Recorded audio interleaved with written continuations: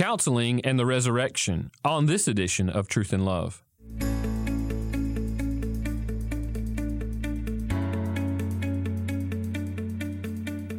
I'm Dale Johnson, and you're listening to Truth and Love, a podcast of the Association of Certified Biblical Counselors, where we seek to provide biblical solutions for the problems that people face. This week on the podcast, I want to deal with an issue that I've been burdened about for quite some time, and it's something really at large in the biblical counseling movement that has been on my heart, and I think in the current situation that we find ourselves in with the coronavirus pandemic, it's really brought it back to the forefront of my mind. And the topic that I want us to discuss, we actually did a pre-conference on this topic this past year at our annual conference in 2019. And it's on this issue of heaven's hope, future hope. How do we think about what I call eschatological hope, the hope that is to come? And to give some context, I think in the biblical counseling movement, we've felt pressure in some ways to move away from what the Bible really emphasizes. The Bible emphasizes eschatological hope. I don't think anyone's done this intentionally. I find myself doing this at times where we want to be significant in the broader context of counseling. We want to have academic respectability and that sort of thing. And I think there's nothing wrong with wanting to make clear argumentation and rational thought and making solid our arguments about counseling and not wanting anything that we say and do to be against what is revealed in science and so on and so forth. But I think sometimes it blinds or at least hinders what the Bible emphasizes about our true hope, is that our true hope is not here on earth. And a part of what the Scripture gives is our perseverance through all the trial here. Not that we don't have hope here, of course we do, but our hope ultimately is in what's to come. It's not in the here and now. I was struck this past week by a quote from Martin Luther. This was from his Galatians commentary. And this is what he says. He says, "If he," talking about the devil, "cannot ruin people by wronging them or persecuting them, he will do it by improving them." And I don't know about you, but that comment just strikes me solidly where we are and where we live in the modern Western world. And I think the pandemic has really helped us to see just how much we focus on our own self-improvement. In so many different ways, not just in totally secular ways, but even in our religious culture, we have a tendency to do that. And I fear that what Martin Luther is talking about here is absolutely true about many of us. We don't necessarily face so much wrong in the world, in some of our places in the Western world. We don't fear persecution to a great degree.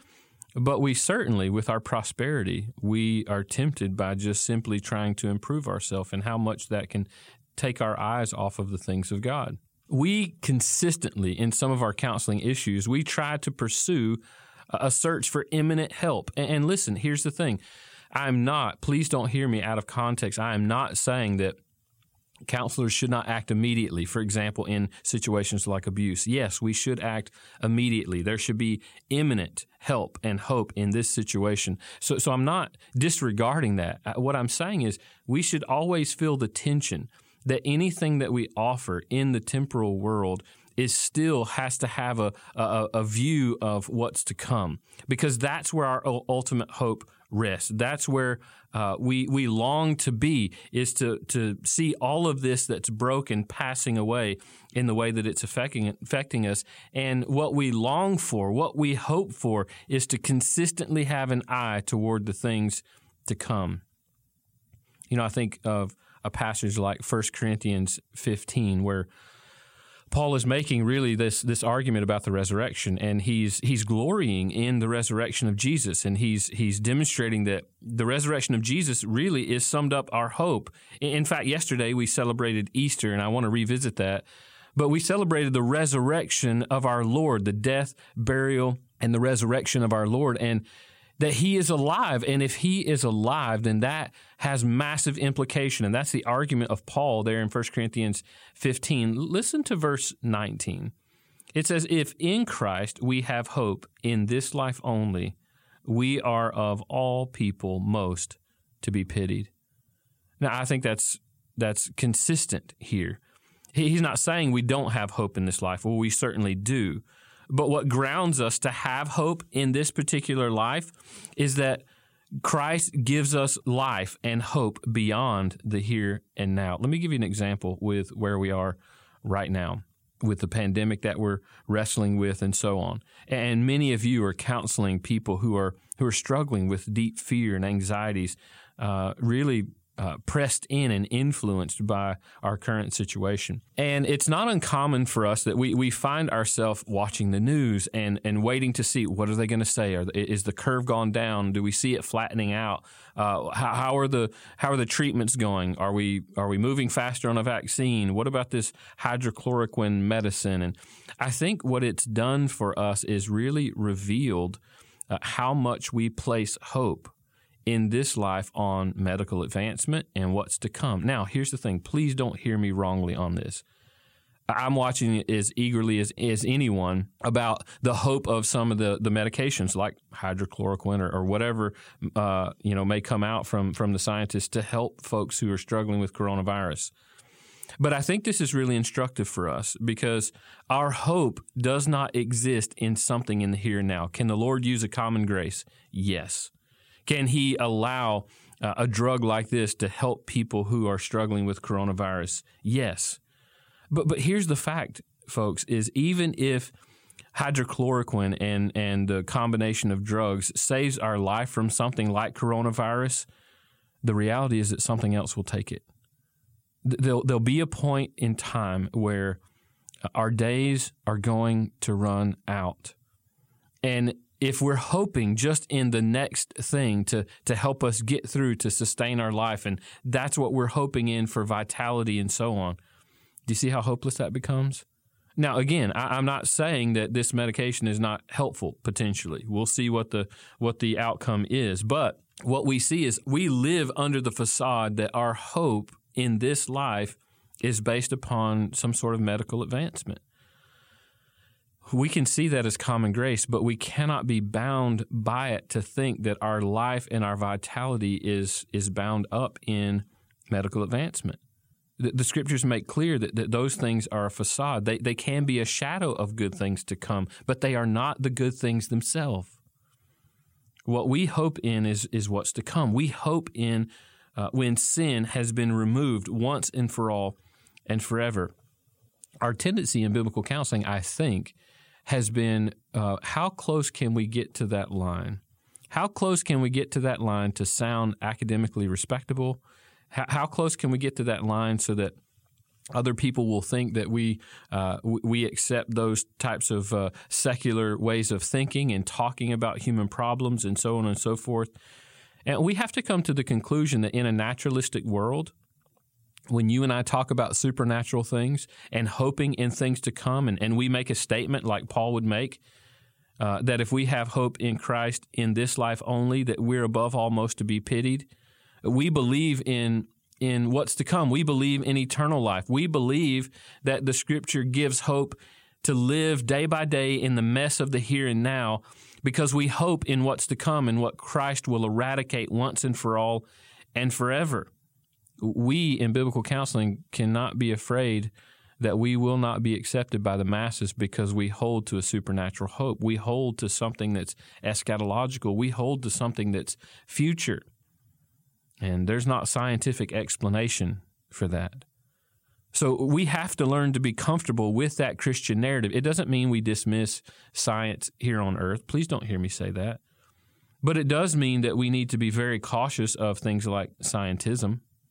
We need to be very cautious of what psychology and psychiatry often puts out as being eminently hopeful, and that we place our hope in this type of treatment to overcome this and this type of treatment to overcome that sort of thing. And when we start to put all of our eggs into that basket, what happens is we lose the vitality of what eschatological hope is intended to do for us as we walk through the troubles of this world. And what begins to blind our minds is seeking imminent fixes. seeking temporal fixes that now become a facade, that my hope is built on those things, and they are simply superficial. You know, this is not an uncommon posture, particularly of the Apostle Paul, but Jesus helps even his apostles to look and long for his appearing. Think about the Apostle Paul in Titus 2, verses 11 through 13. Listen to the word of the Lord. For the grace of God has appeared, bringing salvation for all people, training us to renounce ungodliness and worldly passions, and to live self-controlled, upright, and godly lives in the present age. Listen to verse 13. Waiting for our blessed hope, the appearing of the glory of our great God and Savior, Jesus Christ. You see, his constant posture, what helps him to think about persecutions and difficulties and sufferings and even the consequences of sin and all the difficulty that he dealt with. When he got to the end of his life, Philippians chapter 1, and he's able to say, for me to live is Christ, but to die is gain. What gets us to a place like that? What brings us to a place, as Paul would confess, that I've learned in all these situations, whether in plenty or in want, I've learned to be content. What brings us to that place is that our eyes are fixed in a certain place. Our eyes are not fixed on imminent help. Our eyes are not fixed on imminent hope. Our eyes are not transfixed on the things that are here, but they are longing and looking to that which is to come. Can I encourage you as a biblical counselor that your counsel needs to be Christianly, your counsel needs to be scriptural. And if your counsel is going to be that, then in all of the problems that we face, we have to keep in view what Christ will eradicate when he returns. Do we teach our counselees to long for the glorious appearing of Jesus? Because in that day, all the sufferings that we face, in that day, all the consequences of our sin, in that day, all the temptations that we are faced with and the trials that we are faced with now will be eradicated once and for all and forever. And that's a hope that builds character, that builds perseverance, that does not put us to shame. I tell my students this all the time. Any counsel that you give must help to answer the question that Jesus asked. What does it profit a man if he gains the whole world, but he loses his own soul? Our counsel must prepare people for the moment that they will meet their Creator face to face. And if we're telling them something that is not preparing them for those moments in what God is doing in their experience in the here and now, to help them to be conformed to the image of Christ so that way they stand before the Lord face to face, clothed in the goodness of Jesus, then we're not giving biblical counsel. Listen, the point of Scripture is to prepare them most for the world to come. And that's the wisest way to live in the present age. So for us, we have to be unashamed to be Christianly in the way in which we think, unashamed to be countercultural and against worldly desires in us wanting just to simply give imminent hope to people. Of course I want to do that. I want a person to feel better, but that can't blind me to what the Scripture cries out to consistently, is I'm trying to help them to see that they can persevere today because of the once and for all hope that we have found in the resurrection of Jesus. And remember, Paul tells us to think on these types of things, Colossians chapter 3. Think on things that are above, not on things on the earth. Now, as I mentioned earlier, we have just completed Easter Sunday. Now, I know Easter Sunday looked very differently for most of us. We were not in church together. We were not communing together as the body of Christ in a physical location. But I'm sure we were hearing the Word. We were listening to the Word. Prayerfully, you celebrated that. But don't minimize that celebration to one day. Like, this is the reason that the New Testament says we can rejoice.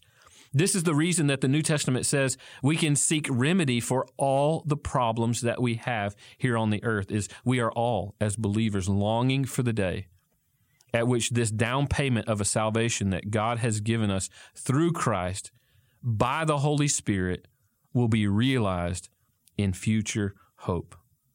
Allow this season of Easter to be solidified in our heart, that this be the pinnacle in the way in which we counsel, that we help to counsel people for ultimate hope, for true hope, for real hope, that far exceeds and far outlasts all the brokenness of this world. Because in that transcendence of hope, we can now transcend above the suffering, the consequences, the difficulty of this present age.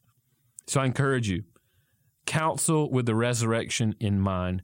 Counsel with future hope, unashamed because it is Christian, unashamed because it is distinctly biblical, unashamed because the New Testament writers, this is what allowed them to persevere in all the difficulty that they struggle with. They longed for the glorious appearing of Jesus. And may we do the same as we teach our counselees to long for that glorious appearing as well. You're listening to Truth and Love, a podcast of ACBC. Now, I want to remind you of our pandemic resources, a free page of resources, and many of you already have availed yourself to that free resource page. And I want to encourage you to continue to go back to that page for free resources that are hopefully helpful to many of you as you counsel folks who are struggling with the issues that we highlight on that page, or maybe you yourself are struggling with certain issues that we highlight on that page. Avail yourself to those resources that are packaged in one place. I want to highlight one in particular. I mentioned this during the podcast that our pre-conference from this past year's annual conference, we focused on this idea because I think it's a big deal, is human suffering and heaven's hope. How in human suffering do we long for the glorious appearing of Christ? Do we aim at heaven's hope to help us as a primary aid to help us walk through the human suffering of the world? And what we've done is we've packaged those together on the Pandemic Resources site. And I want to make sure that we highlight those talks that were given, those videos that were recorded. And you can go back and listen to those and be more encouraged about how much we can rely on the future hope and the promises that the Lord gives to help us walk through deep and dark places of human suffering. And you can find those free resources on the Pandemic Resources page by clicking the banner at the top of our website, biblicalcounseling.com.